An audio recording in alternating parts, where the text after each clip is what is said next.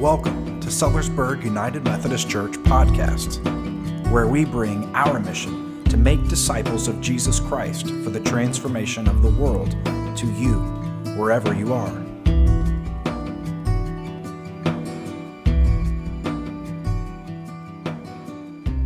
We are going to come to a really interesting passage today.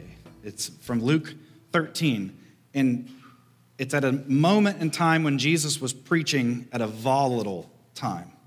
His surrounding was volatile, and it's important for us to remember what was happening in the story to help us understand the point of the story. And so there was great division among his people, great division. There were factions around Galilee vying for power, deciding who was going to overthrow Rome and who would be in power then. There were religious groups pointing fingers at each other, offering their version of the answer to the problems of the world. There was a talk of a revolt. There was unrest among everybody because even if you weren't part of any of that, you were very poor and wondered where your next meal might come from. Many people were fighting for one day at a time. There was hope in everyone for God to act, because in those kinds of moments, that's all you can do is hope for God. We can relate to this, right? You've been feeling a little tension lately. Have you been looking to God saying, it's going to take you? We know that when Jesus was writing, or when Jesus told this, that moment to when the gospel was written down, between that time, there was a revolt. There was destruction. Rome destroyed the people that revolted and destroyed Jerusalem. And so you have this story being told about something that occurred before through the lens of something that had happened that was devastating. It's really important that we remember that context. Otherwise, we might take these passages and go really strange directions. And maybe we have. Jesus sees there's division, right? He sees the finger pointing, and he sees the unharnessed anger and the unrest, and he knows it always leads to the same place, destruction. Always. Every time. Eventually, it will lead to destruction. That's where it always leads. That's just how it works. You're either headed in the direction of life, as God defines it, or you're headed away from life into death, destruction. There are more than 24 wars happening today. I know we hear of one. There are many more happening. Politics. Yeah, head-shaking sighs. All of a sudden, I saw some eyebrows come together. Politics, self-righteousness, greed, thirst for power. They lead to destruction every single time. It doesn't matter what building it's taking place in or where it occurs. Amen? Jesus comes as a Messiah, the great hope of God, the salvation. He was a king, yes. He was also a prophet. And so, in our passage today, we'll see a prophetic voice. He's trying to bring a new and different kingdom, a new way, directing people to life, one of peace, one of enemy love, one of compassion and mercy. If only they'd listen. If only we would listen. Amen? Luke chapter 13, the whole chapter, we're going to read the end. It focuses on the misguidance of Jerusalem in Jesus' day. Okay, because it represents a lot of things. The reason for the misguidance is because people in power never mix well, ever. We just don't. The people that seem to do it the best are the ones that are always pushing power away. They don't want it. When given the chance to play God, many of us will take it. It's the sin of Genesis 3, the fruit to play God and judge for ourselves. It looks so delicious and good to eat many times in our lives. Amen? Jerusalem, the symbol, was the seat of God in a temple, even though God said he didn't want a temple. There it was.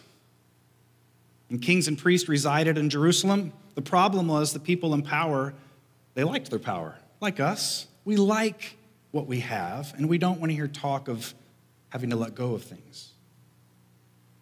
People in power in Jerusalem, they didn't want to change for political enemies. They didn't want to change for rivals. Certainly not by prophets. Many had played God through the ages and wielded life and death in the positions of kings and priests.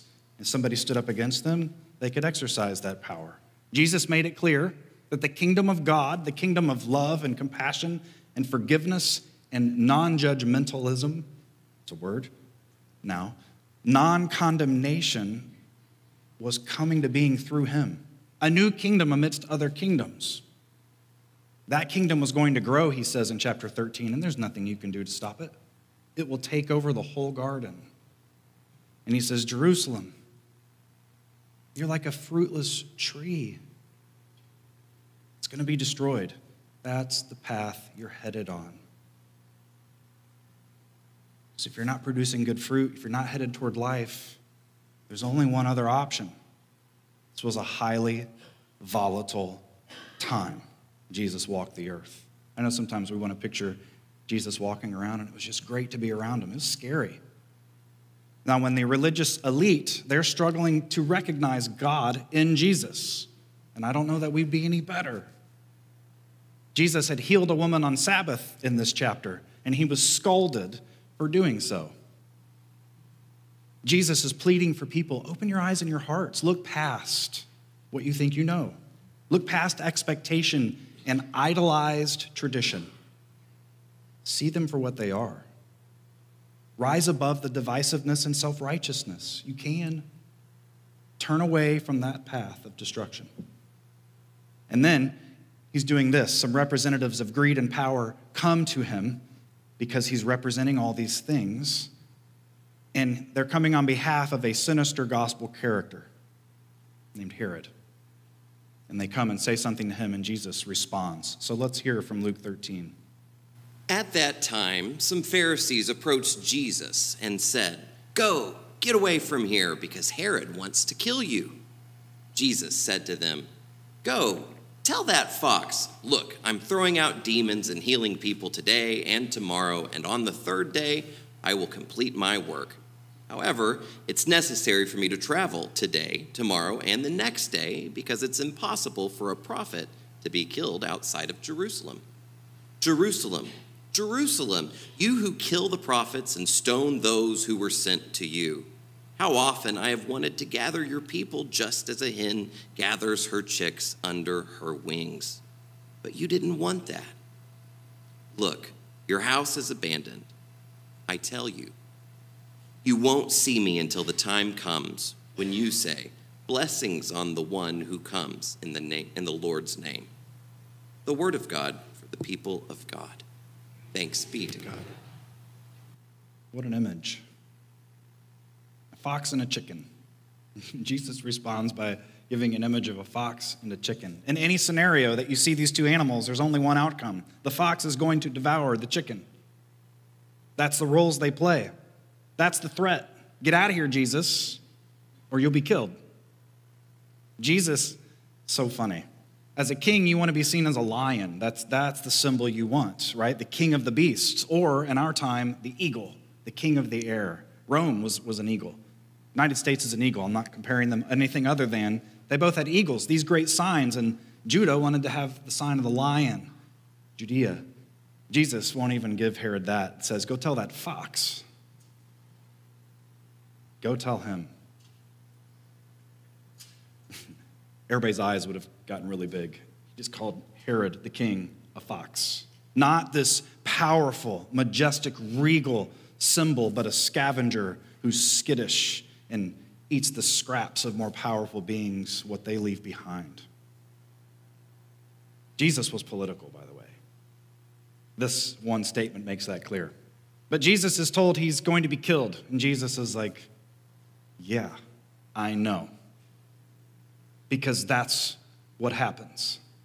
When you stand up to power, when you bring a new kingdom amid other kingdoms, when you refuse to bow to anything else, even in the wilderness of your heart, enemy's only response is to stop you.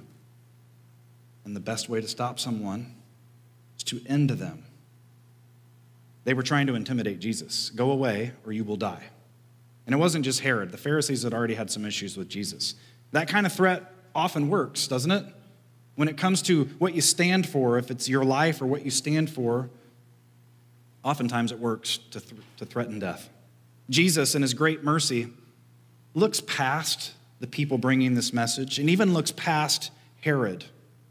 because he knows they're just trapped in this terrible system. And he looks all the way to Jerusalem and what Jerusalem's supposed to be, the great hope for the whole world, the symbol of heaven and earth in reality together because of God's presence, the place where you go to experience what heaven is like. And that's not what it is in his day. And he laments, he cries out in anguish. It's healthy to lament at times. It is love and mercy. It's the heart of God that speaks and says, how often I've wanted to gather your people just as a hen gathers her chicks under her wings, but you didn't want that.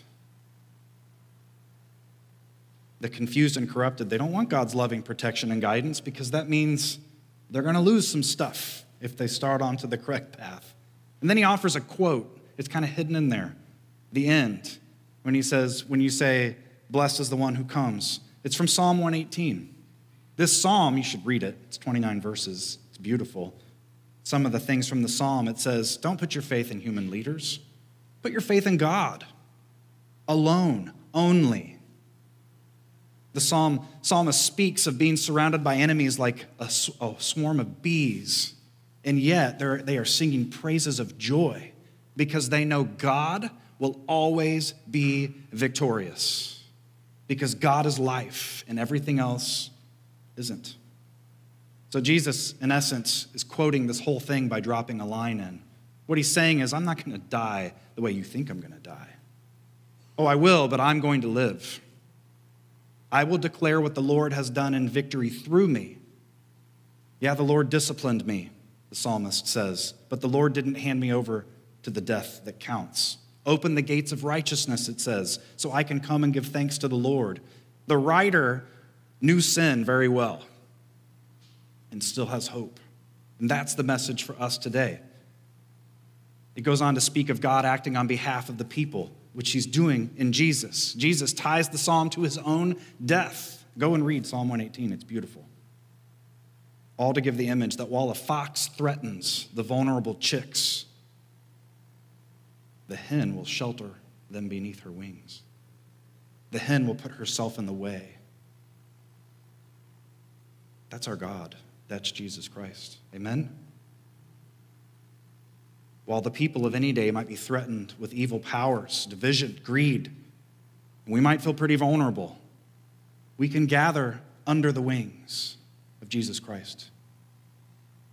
While we face these threats today, while we play gods ourselves, while we idolize our own point of view, while we place our faith in other kingdoms, while our path may be under threat of destruction, we have a faithful God who offers protection and deliverance for us, all the more out of faithfulness. We all struggle to seek refuge in God alone, don't we? We may seek refuge in God alone, but we assume that that's our way. We do that. It's been asked before, can you name a conviction you have of which God doesn't agree with you? And the chances are good, no. And yet we all disagree. You see what's going on there? We've idolized our point of view. We've made it God in a way. We do this. It's okay. It's good for us to see it.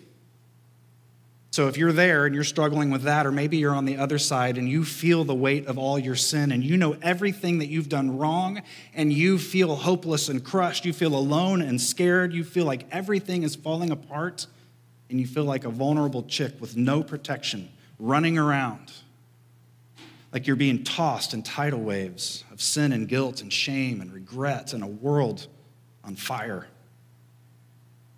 Because the place where God's image is supposed to reside, in Jesus' day, the temple, in our day, the church, we've lost our ability to reflect heaven and earth at times.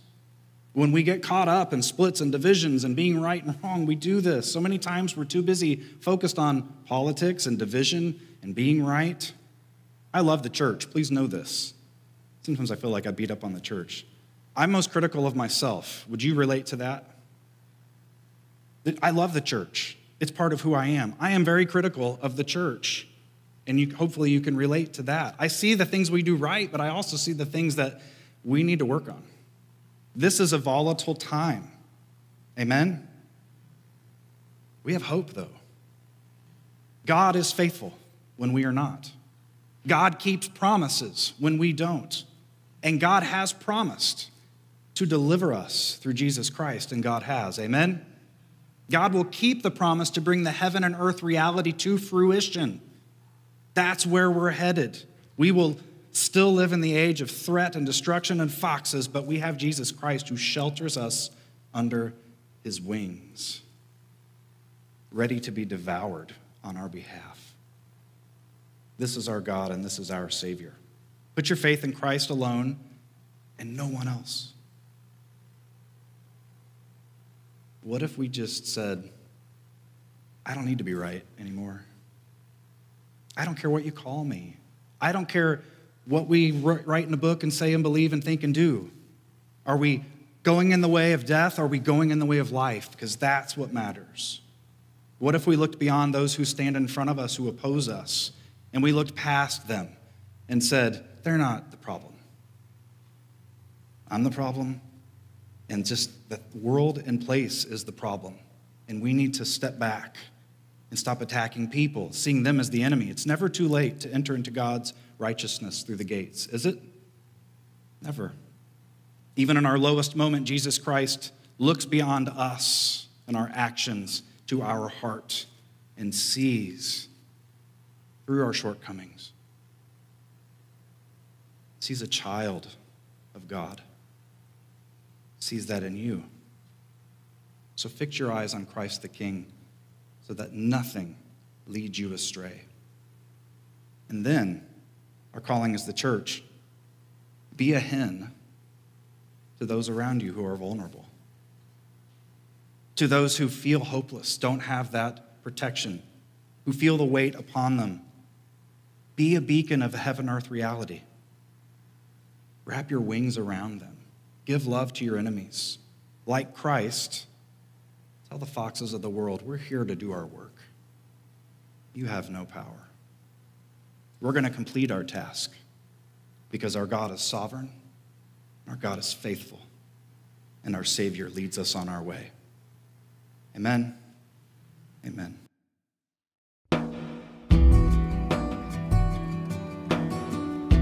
We thank you for worshiping with us, and it is our hope that through the Holy Spirit you have felt the touch of God upon your life.